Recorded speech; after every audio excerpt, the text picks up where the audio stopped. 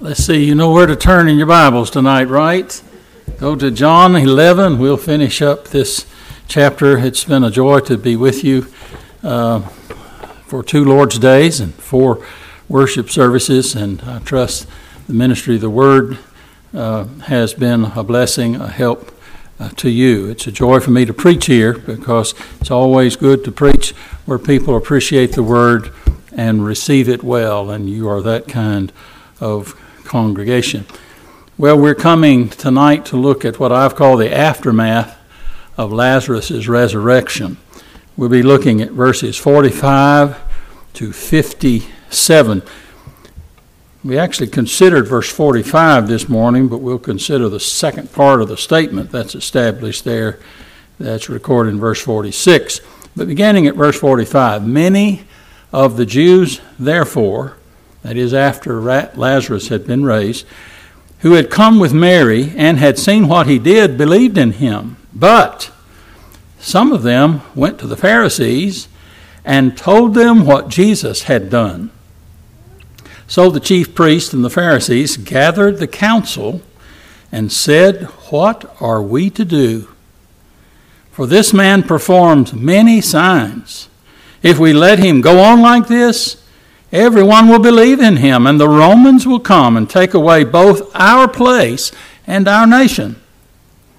But one of them, Caiaphas, who was high priest that year, said to them, "You know nothing at all, nor do you understand that it is better for you that one man should die for the people, not that the whole nation should perish."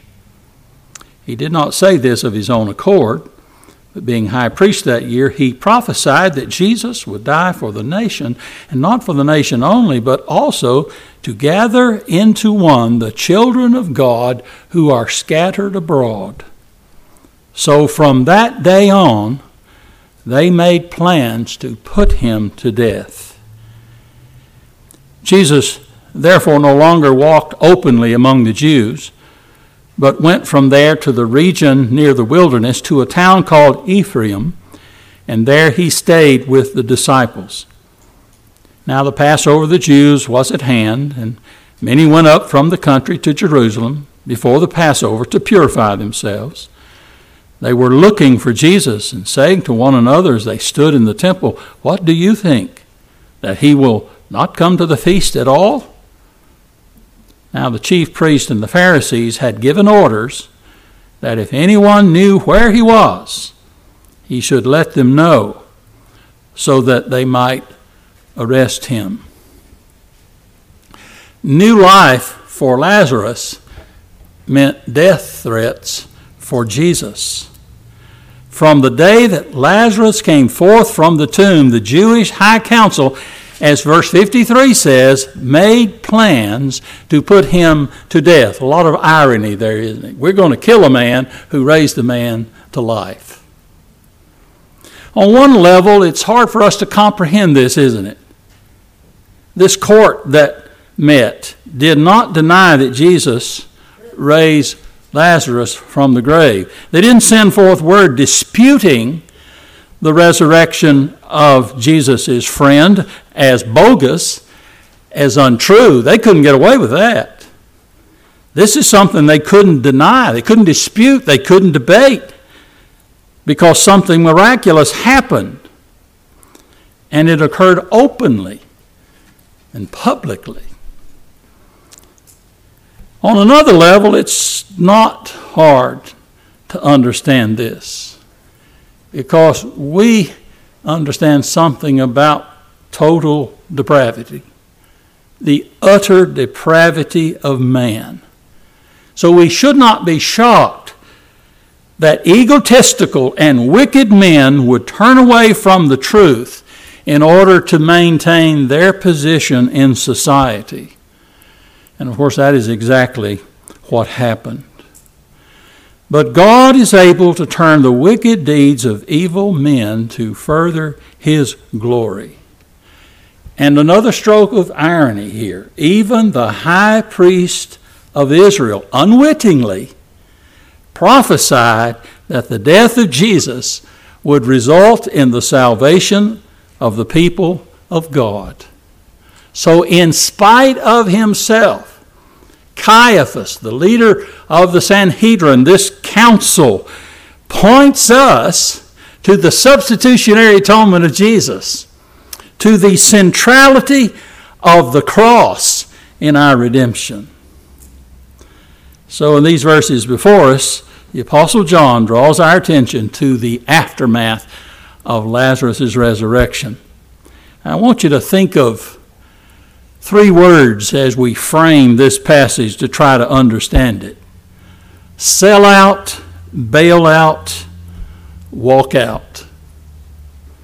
First part of the aftermath of Lazarus' resurrection is a sellout. A sellout by informers. Some who were witnesses of the miracle went immediately to tell the Pharisees. The Pharisees, we know, were antagonistic to Jesus. And it seems this crowd of people who went to tell them what had happened were antagonistic also. They knew what the Pharisees would do with this news. So this is a sellout. We've seen what many of the Jews who stood with Mary at the tomb of Lazarus did when they saw him come forth from the grave. They believed in Jesus.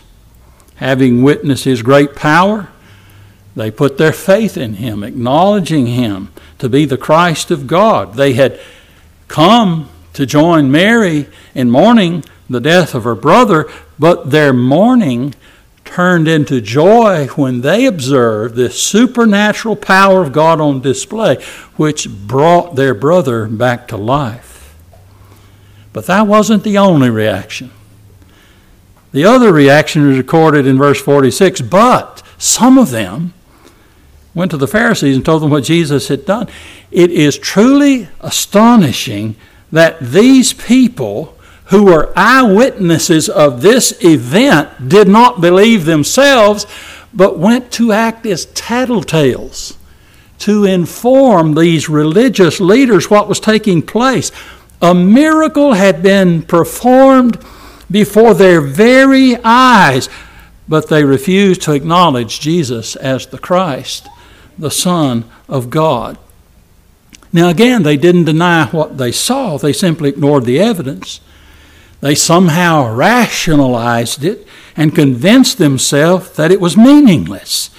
And so it was a sellout of their own souls as well as a sellout of Jesus.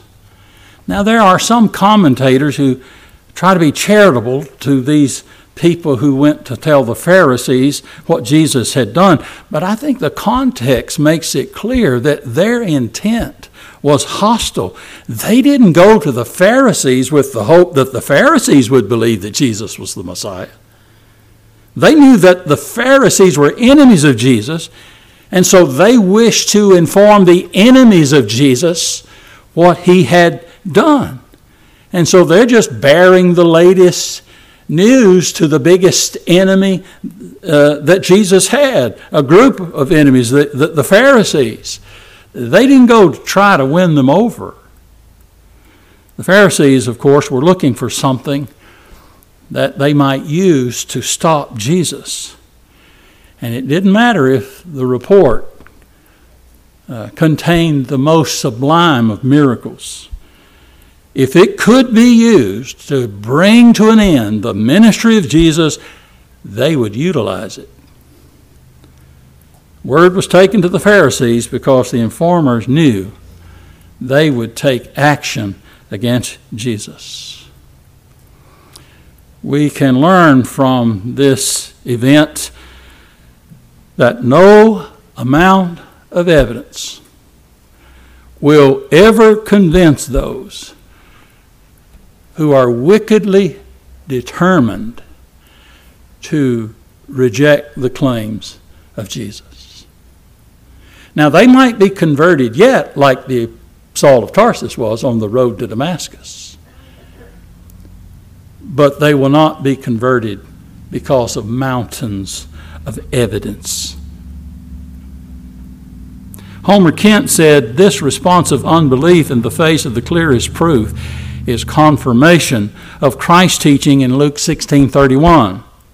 If they do not listen to Moses and the prophets, neither will they be persuaded if someone rises from the dead." And then Mr. Kent adds, "The chief cause of unbelief is not inadequate information, but a heart in rebellion against the authority of God and His Word." And so this miracle, instead of producing soft hearts and enlightened minds, produced hard hearts and cold minds, or closed minds. Well, that's a sellout. Second thing I would point out is a bailout. There was a sellout by these informers. There's now a bailout by the religious leaders. After receiving word from the witnesses of what Jesus had done, raising a man from the grave, the Pharisees took this matter to the chief priest, and they assembled the council in order to decide what should be done. And in the end, they bailed out on their responsibilities as the spiritual leaders of Israel. Now, this part of the story is presented to us in three stages. We first see their deliberation. That is, the council convenes and they discuss the situation. They were confronted with a problem. It had been brought to them, and now they had to find a solution. So note what John writes in verses 47 and 48. "So the chief priests and the Pharisees gathered the council and said, 'What are we to do? For this man performs many signs. If we let him go on like this, everyone will believe in him, and the Romans will come and take away both our place and our nation.'" So there's this report that's come, and they're gathering for a discussion. This word council is the word Sanhedrin. We often refer to it as that. That's the Jewish high court. This council consisted of the chief priest, most of whom were Sadducees, and the Sadducees denied there was a resurrection. But it also consisted of Pharisees who affirmed the teaching of Scripture about the resurrection. These parties, which were often in conflict, were not when it came to dealing with Jesus. These parties allied themselves together to oppose their common enemy, Jesus. So despite their differences, their mutual hatred of Jesus brought them together to take action against him. Again, this Sanhedrin, this council, was the highest ruling body in Israel. They were, at this time, of course, under the authority, the rule of Rome, but they were given much latitude in Jewish law to make decisions regarding Jewish law. The council was a combination of legislative, executive, and judicial authority. We know it consisted of 70 members. That's modeled after Moses, who appointed 70 elders, Numbers chapter 11. And so this high council always labored to retain the favor of the people, but at the same time, they were courting the favor of the Roman governor. Well, a problem was brought up at this specially called business meeting. The council was in a quandary. What were they to do? And that's the question put on the table. What are we to do? And then a challenge is stated. For this man performs many signs. No denial that he did that. But here's what they reasoned. If we let him go on like this, everybody's going to believe on him. And if people go believing on him, the Romans are going to come take away our place, our positions of prestige and authority, and they're going to take away our nation too. Well, you would have think they would have said, it's a good thing that God has sent someone who does many miraculous signs like he does. That's good. That's wonderful, isn't it? What should they have done? Lifted up their voices in praise unto God for sending the promised Messiah? But no, they found a reason why this miracle worker could not be allowed to continue. Because if we let him go on like this, we're going to lose our positions. People are going to believe in him. They won't be dependent on us. They're going to follow him. And we're going to get in trouble with the Roman government. So we've got to stop Jesus. We've got to stop him.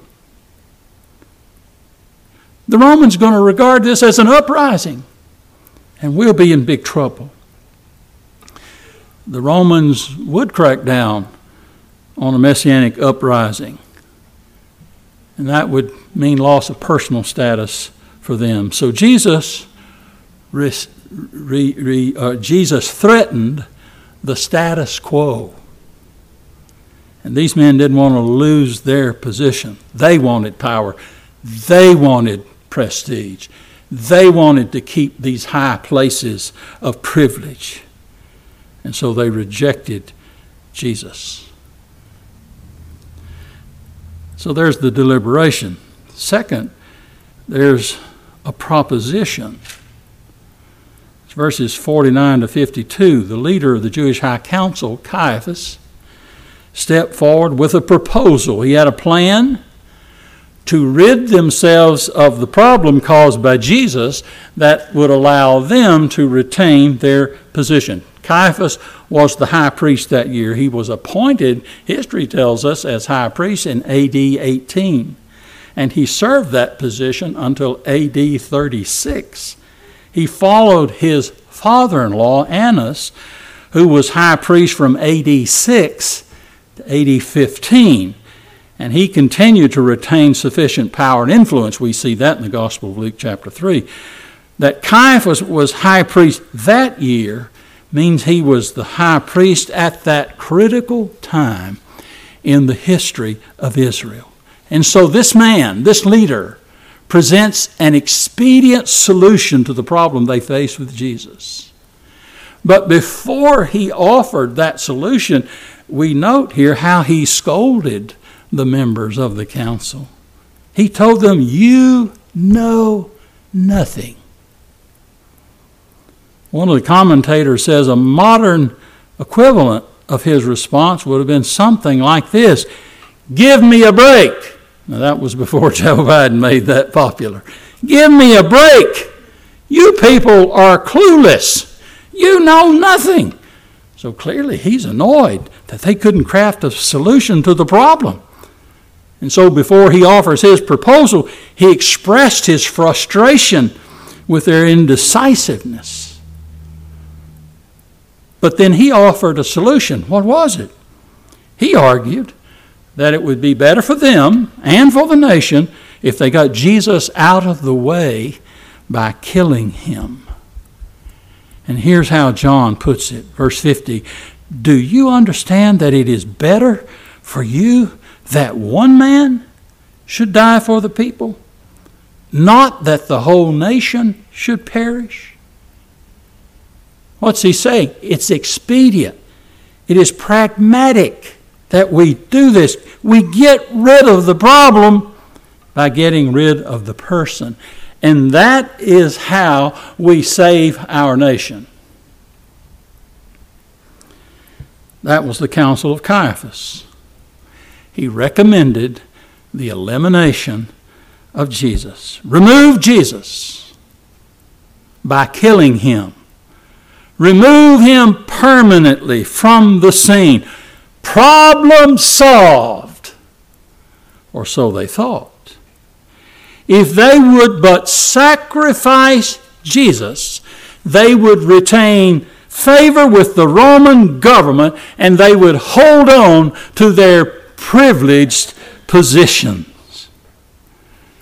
Gordon Keady says, pragmatism came before principle and expediency before justice. Worse still, God and his scripture did not figure in his reasoning. There was no appeal to truth, no evidence of spiritual commitment to the God of their fathers, but only policy and politics, power and position, which must be maintained by hook or by crook.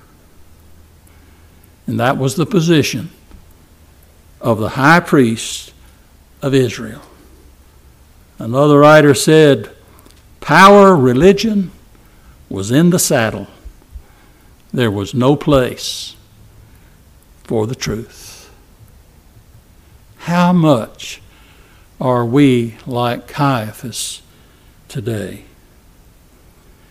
Do we look to the Scriptures for answers to our problems, or do we adopt pragmatic and expedient solutions? Oh, we pray that God will help us to stand firm on the authority of His Word.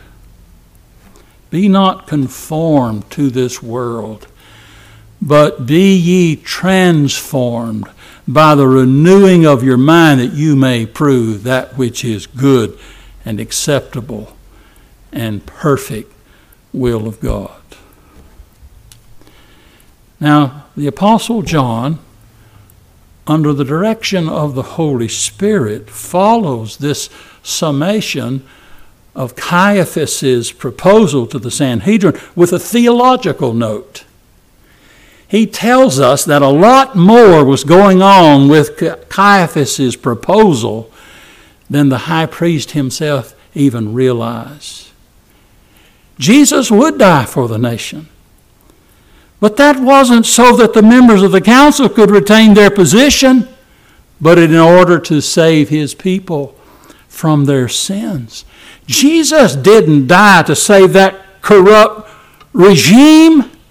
He died to redeem sinners. He wasn't there to preserve this godless group of men.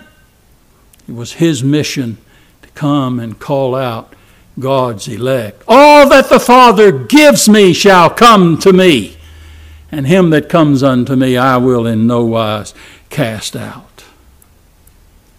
Notice how John puts it, verses 51 and 52.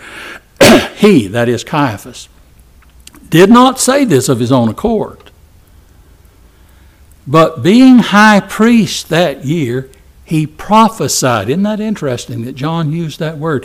He prophesied that Jesus would die for the nation, and not for the nation only, but also to gather into one the children of God who are scattered abroad. So Caiaphas is prophesying, but not in a theological way. He was thinking politically. He's thinking in terms of sacrifice that would save their position. But John says, ironically, that his words were an unwitting prophecy on his part. That Jesus would die, and by dying, he would save sinners. And notice, he would not only die for the nation, that is, Jews, but verse 52 says, in order to gather into one the children of God who are scattered abroad. Jesus' death is the only way for people to be saved from sin, Jew or Gentile.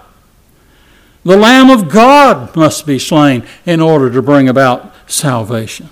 So John sees a deeper meaning in Caiaphas' word. He actually sees a double meaning. And the parallel is amazing, because Caiaphas used sacrificial language. Verse 50, one man should die for the people. That little preposition for is the one that's often used in the New Testament. It says Christ died for our sins. It's a word of substitution, to die in the place of, to die on behalf of. Now, Caiaphas didn't mean it in the theological sense of substitute, but he is thinking Jesus would be a scapegoat that would spare the nation. And so all that we need to do is sacrifice one life and everything else is saved. We'll do away with Jesus and our problem will disappear. But there's a deeper meaning. There's this double meaning, and it's inescapable. Jesus would soon go to the cross to die for the sins of his people. And included would not only be Jews, but as he says in John 10, other sheep I have, which are not of this fold. We believe that to mean Gentiles as well. It's all whom the Father gave to him would be effectually called by the Spirit and brought to faith in the Son of God. As Revelation says, out of every tribe, tongue, and people and nation. Dear friends, this is the gospel in a nutshell, isn't it? We are saved by the sacrifice of Jesus on the cross. He died for us. His blood is the price of our redemption. We are set free by his atoning death. By his death and resurrection. John doesn't bring that part out here. But we know the resurrection of Jesus is partial of the gospel as well. By his death and resurrection, we live. If he doesn't die, we die. But he did die, didn't he? And he freely gave his life in order to save us. In fact, the very next chapter, verse 32, Jesus would say, and when I am lifted up from the earth, will draw all people to myself. All people without distinction. Red and yellow, black and white. Jew and Gentile. So when Caiaphas referred to the death of Jesus, he meant it as a sacrifice to save their position. But God intended from all eternity that his Son would die to save his people from their sins. So the typology is real. Caiaphas prophesied without knowing it. Here's what Richard Phillips says. In the greatest irony, Caiaphas had spoken the truth, although with a meaning that he neither intended or understood. In fact, he would have been horrified to discover that what he said was meant by God for good. This was a murderous policy on his part. And yet, God turns it around to be an unwitting prophecy of the plan of God for his Son from eternity to die on the cross. So there's the deliberation, the proposition, and note third here, the resolution, verse 53. John records, so from that day on, they made plans to put him to death. We've decided what to do. He needs to die for the nation in order to save our position. And so let's start laying out our plans to put him to death. Now, this isn't the first time they planned to do this. You go back to John chapter 5, verse 18. They had entertained this solution before, but now they are earnestly resolved to proceed forthwith. And this was a turning point. They had reached what we would say the point of no return. They passed an official declaration and resolution to bring about the execution, the death of Jesus. They considered the proposition of Caiaphas sound, and so they made it official. They all said, "Hear, hear." They all cast their vote. They mentioned a trial arresting him in verse 57, but they would arrest him, find him guilty, and then put him to death. Colin Cruz says, the Sanhedrin decided to sacrifice an innocent man to retain their place in the nation. Jesus was ready to sacrifice himself to gather the scattered children of God. Well, we've seen the sellout and the bailout. My third word is walk out. Sell out by the informers, bail out by the religious leaders. And now there's a walkout by the Lord Jesus. Note verse 54, Jesus therefore no longer walked openly among the Jews, but went from there to the region near the wilderness to a town called Ephraim, and there he stayed with his disciples. Jesus was on his way to the cross. His purpose in coming into the world was to save the lost by dying for them. But he would go according to God's timetable, not theirs. And of course, one thing we know clearly about Jesus, he lived according to the will of his Father, not according to the will of his enemies. So they could not force him to the cross. He would submit himself to death on the cross at the time his Father willed it.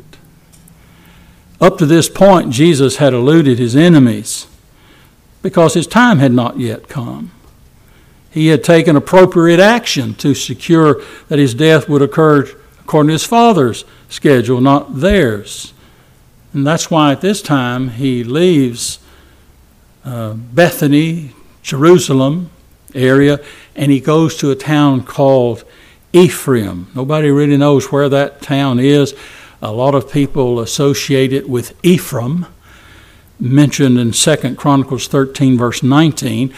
And if that's the place, it was approximately 12 miles from Jerusalem. And he would stay there until the next chapter, chapter 12, he comes to Jerusalem to keep the Passover.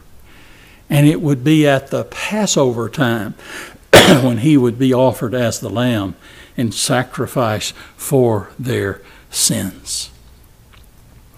But the people who were coming to Jerusalem for the Passover were looking for Jesus, we read in verse 56. And they were saying to one another as they gathered in the temple, "What do you think? That he will come to the feast at all?" And so they kept their eyes open to see if he would show up at the feast. Would he come and risk arrest and being put to death? Verse 57 tells us that the chief priests and the Pharisees issued a warrant for Jesus' arrest. They said that if anybody knows of his whereabouts, they were to inform them. And failure to comply to these orders could possibly lead to their punishment. So plans were made to arrest Jesus. The proposal was to put him to death. And so now they wait for him to show himself in Jerusalem. And show he did at the right time, at the right place, for the right purpose. The 11th chapter of John isn't so much about Lazarus, is it? It's about Jesus. And Lazarus is the means that takes us to Jesus. And seeing Jesus call forth Lazarus from the tomb is a call for us to bow our knee to him. Jesus is the focus of this chapter. So we need to ask ourselves, have I seen him with the eyes of faith? Have I repented of my sins and cast myself before him in faith, receiving him? If not,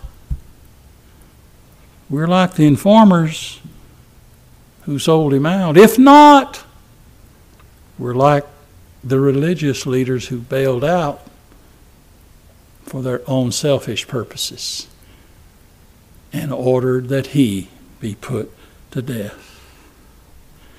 We need to quit making excuses, don't we? We need to quit evading responsibility. And we can be thankful that Jesus has compassion for hurting, grieving people. And he came to help those whom he loved. He came to do a mighty miracle in order to reveal the greater glory of God. And we can come to Him and find rest for our souls. He is Lord over death. One of my goals in life has been for a long time. It is more so the older I get, I want to die well. I'm 72. The Lord may give me another 20 years. I don't know. I may die in my sleep tonight. I don't know. But I want to die well. I want to die serving Him, loving Him, believing in Him, worshiping Him, glorifying Him. And we can trust this one because He's Lord over death. Why do we need to fear death? No need for us to fear, because He is the resurrection and the life. Let us commit our way to Him.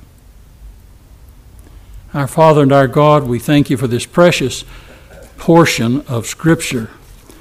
And you meant for us to know about it because there's so many verses, so much print that tells us this story about the death of a man and his resurrection.